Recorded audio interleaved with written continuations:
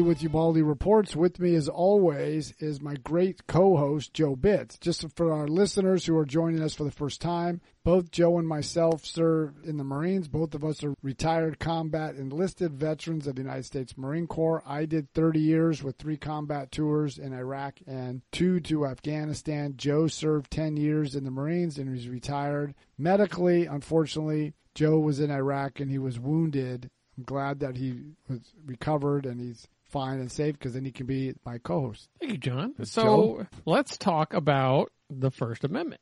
The First Amendment is really under fire right now. It's been like that ever since I guess you could say, the transfer of power had been going on that day, January 6th, as soon as Twitter and Facebook and whatever other groups kicked the president off, the numero uno, the number one guy, they silenced him, and hey, they went at the top, and now it's just starting to trickle down, and the government's now getting involved in a lot of things. Well, when you say that, there was a congresswoman, I can't think of her name, my favorite constitutional scholar, yes, mentioned it in a blog post. She sent a letter to all the media outlets, AT&T, Verizon, the tech companies, yes, to ban Fox News because she said they put out misinformation. So the question is, define what's misinformation. I want to go a little bit more into that. It was also conservative speech she was talking. And with Rush Limbaugh passing, it's almost, is it kind of like take the head, the body follows kind of thing like that? Or I think there's going to be more conservative groups stepping into that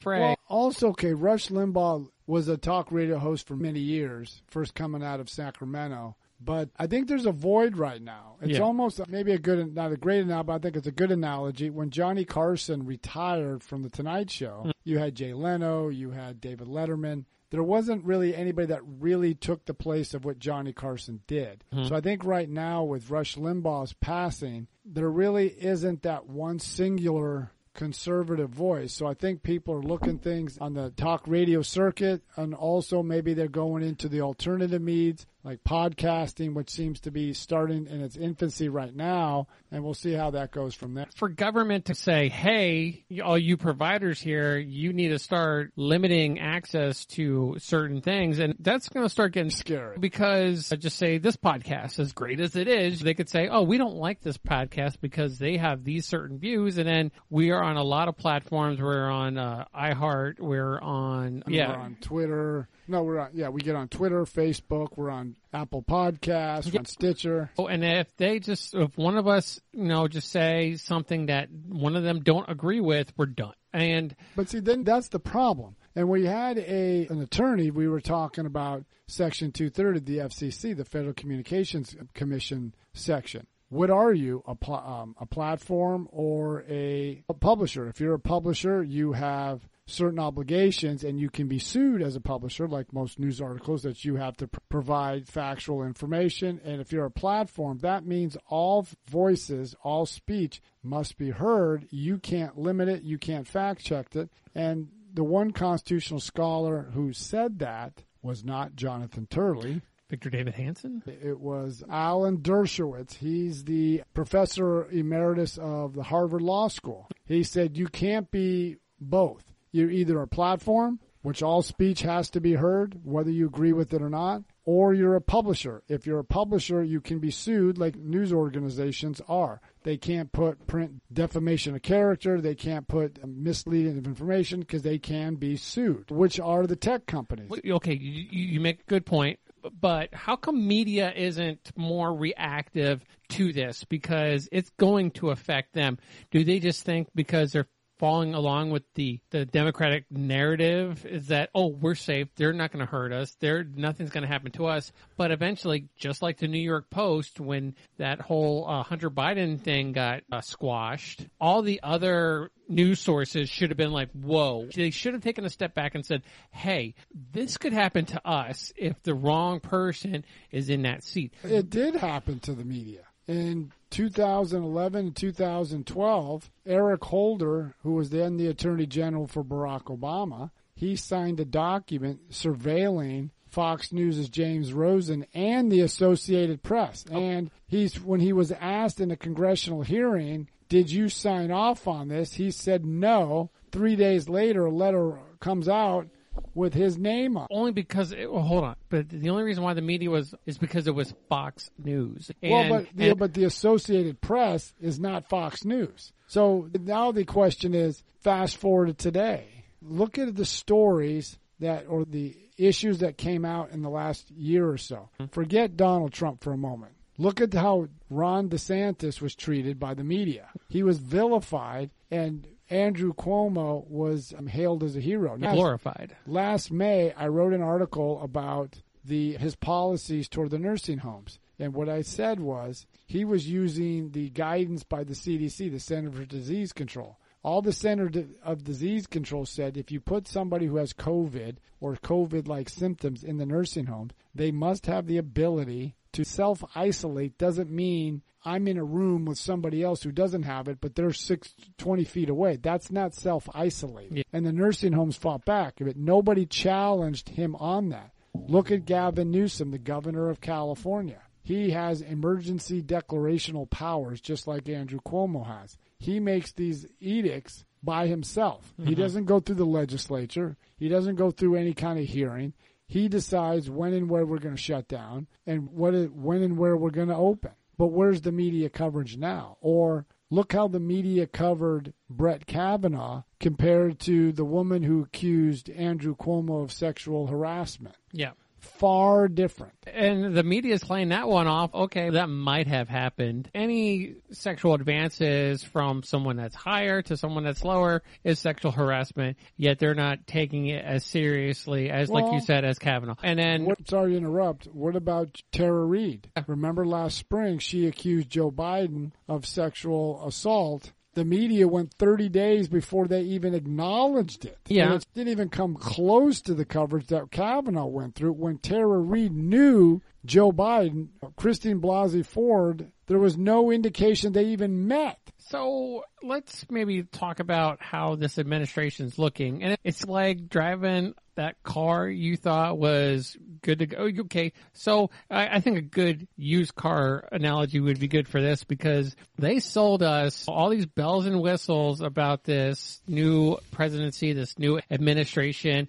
Oh, look at this. We have a woman of color as our vice president. Joe Biden's, I've been here before. I will handle COVID the same way I handled this, the same way the previous administration did. I'll come here and I'll run it my way. But then it seems as we're driving further down that road, and it's only been a month, but the farther we drive, the more we're seeing stuff falling out and falling off this administration. Cuomo was once considered to be the attorney general for Biden, and now that all this is coming out, and you're talking about this guy that not only won an Emmy for, briefing New York every day, but also patted himself on the back for doing such a great job, even wrote a book about it, and it turned out, no, he was actually doing a real crappy job. That's where the independence of the media, the First Amendment, the free press. The free press is fundamental to a democracy, fundamental to our republic. Now, when it comes to the media, there's one gentleman I always like to reference, and it's not Jonathan Turley. Is it Victor David Hanson? It's not Victor David Hanson. It's Alexander Solzhenitsyn. Okay, hold on.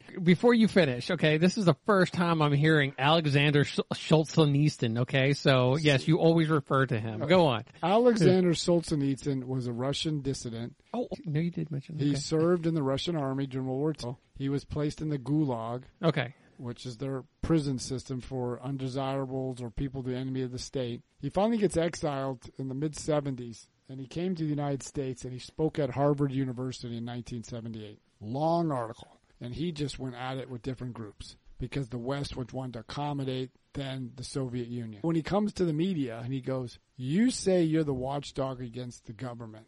Who holds you when you misinterpret something, or you fail to report something, or you twist something to fit your narrative? What do? You pat yourself on the back, and you go your merry little way, and you get away with it. So maybe we can talk a little bit about McCarthyism, and I don't think we've ever mentioned we haven't. No, but McCarthyism was when, and this is my understanding, and then you correct me because you're the fact guy, is that they were accusing people of Russia or people that were Russian or people of Russian descent of being Russian spies and then rounding them up and sending them back to Russia. No, they were. Joe McCarthy was a senator from Wisconsin. Okay. He was just a no-nonsense, not really effective legislator, but he was accusing everybody of being a communist because we thought the war was over, we can go back to peace, and then Russia got the atomic bomb. It looks like they got it through the Rosenbergs, and he was accusing everybody. Then China fell into the Soviet orbit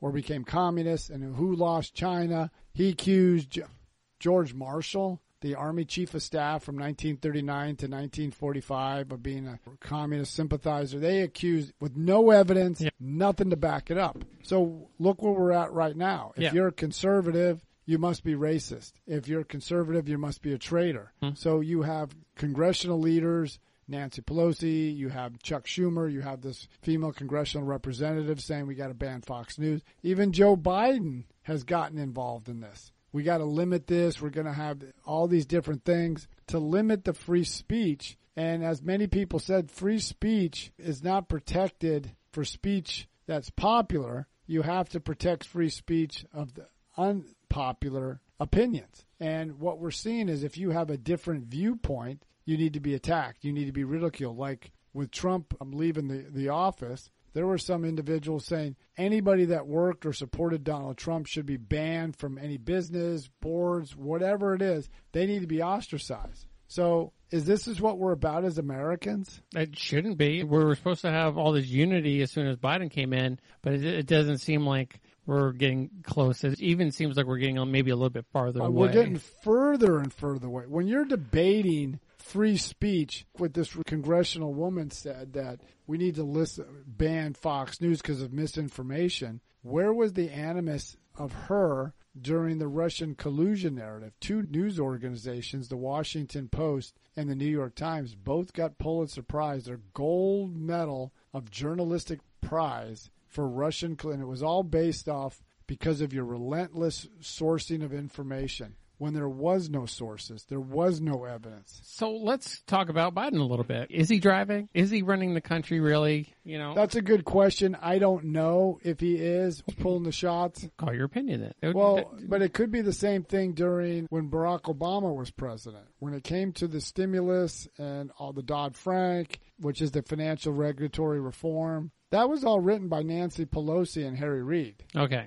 A lot of the things he just acquiesced to them. If you look at this COVID-19 stimulus plan, it's $1.9 trillion, and what you have is about $1 trillion is non-COVID relief. Yes. We're going to museums. We've got, I think, $100 million are going to the BART rapid transit system in the Bay Area. Another millions are going to Silicon Valley to build a tunnel. A lot of it's going to museums. It's just like some of the money won't even be spent until 2022. So before we go more into the stimulus, so I think 12 Congress persons wrote a letter to Joe Biden telling him to relinquish his control of the nuclear weapons. The nuclear launch codes from the briefcase. What are they trying to do? Now, I listened to that on the media, in the news. One, I don't know where they're going. Do they know something, but they're not telling us? Why? And how would that be done? So you pull the launch codes from the president.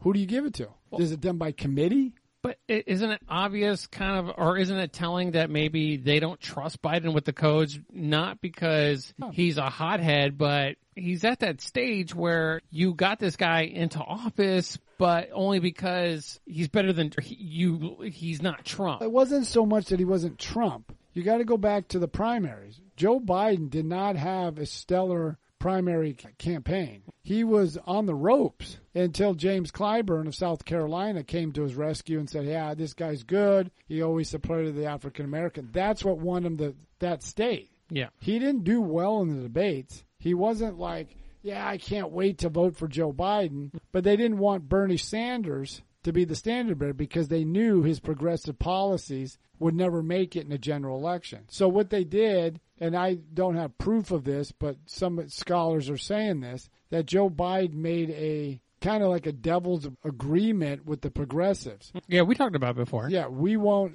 I think it's called the Faustian agreement or something like that. And what that means is they signed it, he said, I won't criticize you, you won't criticize me, and you help me get elected. And as soon as I get elected, I will do your bidding. So far, I wrote another article, is Joe Biden going to repeat history? And what I mean by that, is he going to do what Bill Clinton did and Barack Obama? When Bill Clinton won the election in 92, he first came in 93, inaugurated, he ran as a progressive. When he lost the Congress, both the Senate and the House, because of government overreach when it came to health care and other issues, he triangulated to the center, which saved his presidency. Barack Obama was the same thing. He came in, just like Bill Clinton, he had a supermajority, even better than Bill Clinton. He had a supermajority in the House and a veto-proof majority in the Senate, and he ruled as a progressive. But when he lost the House in 2010 and the Senate in 2014, he didn't move to the center. He just became even more progressive. Okay. Would Biden face the same fate? Governing as a progressive only in 2 years to lose both the House and the Senate. I kind of stick to this, is that he's not controlling crap. That's a fair question that some of these people have been saying, that Joe Biden, he's just a face and people behind the scenes are doing the work. Okay, now, good question. I think this might be. Is this an Obama 2.0? It could be, but on steroids. Yeah. A lot of things that President Obama wanted to do, he couldn't because he lost the House and the Senate. Now, the difficulty for Joe Biden is the Democrats only have 11 House seat different in the House, and they're 50-50 in the Senate, with Kamala Harris, the vice president, being the tiebreaker. So if he wants to raise taxes and do all this progressive wish list, he's going to have to get it through the suburban Democrats who won in Trump seats in 2018, and some of them were retained. And for the Senate, you got Joe Manchin from West Virginia. You got Kristen Sinema in Arizona. Are they going to go along with $15 minimum wage, Medicare for all, new Green Deal, and all the like that goes with it? So going with that, I can go back to the stimulus bill a little bit. So the senators, they knocked down that a whole $15 an hour. Well, not necessarily. We don't know if it's been knocked down. They're still trying to get Kristen Sinema and Joe Manchin to go along with it. So we'll have to see. Now, the House votes, today's Thursday. Friday, the House votes on the stimulus if it still goes through. And I want to see, what about those suburban seats out in Trump districts that Democrats won? Do they go along with it? Is it still a partisan kind of voting, which is almost like the impeachment where... No, it's definitely, because Democrats are going to, in the Senate, are going to use the reconciliation, which is only used in 1974 when it passed,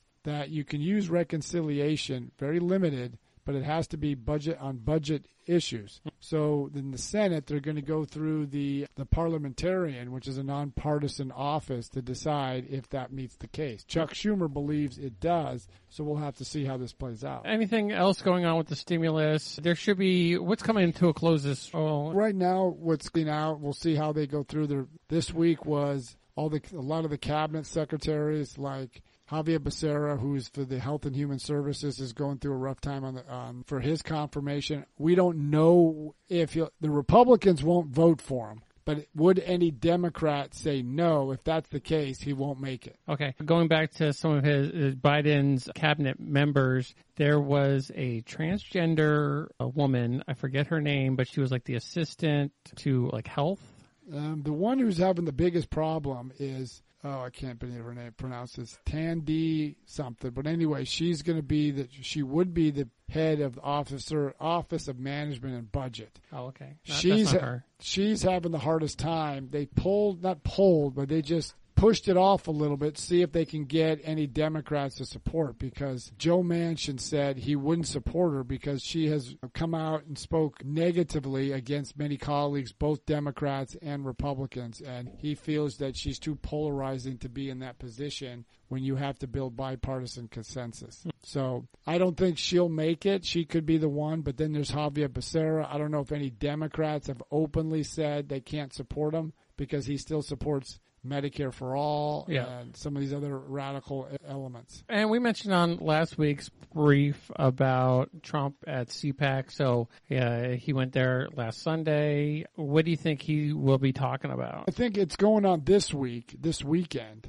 But we'll have to see. I think he's going to talk about his record. I think he's going to be critical of the Biden administration. Is he going to do I told you? Yeah, it could be. I'm not sure if he's going to bring up how the election was stolen. But I think he's going to say, listen, this is what I told you. this is what's going to happen and happens. Yeah. You know what? I think we are with Heroes Media Group. We would like to hear from you. If you have any comments, questions, even if you want to be a guest, if you have an opinion, whether it's similar or against, we like a little diversity as well, maybe. And we want counter arguments. So if you have any information or if you want to contribute to the show, please let us know. And how can they get a hold of us, John? You can get a hold of us by going to ubaldireports@gmail.com. That's ubaldireports@gmail.com. Or you can go to Facebook, Twitter, and Instagram. Type in Ubaldi Reports. If you go to Facebook, you can go to Ubaldi Reports Group, and you can see us there. And Joe said,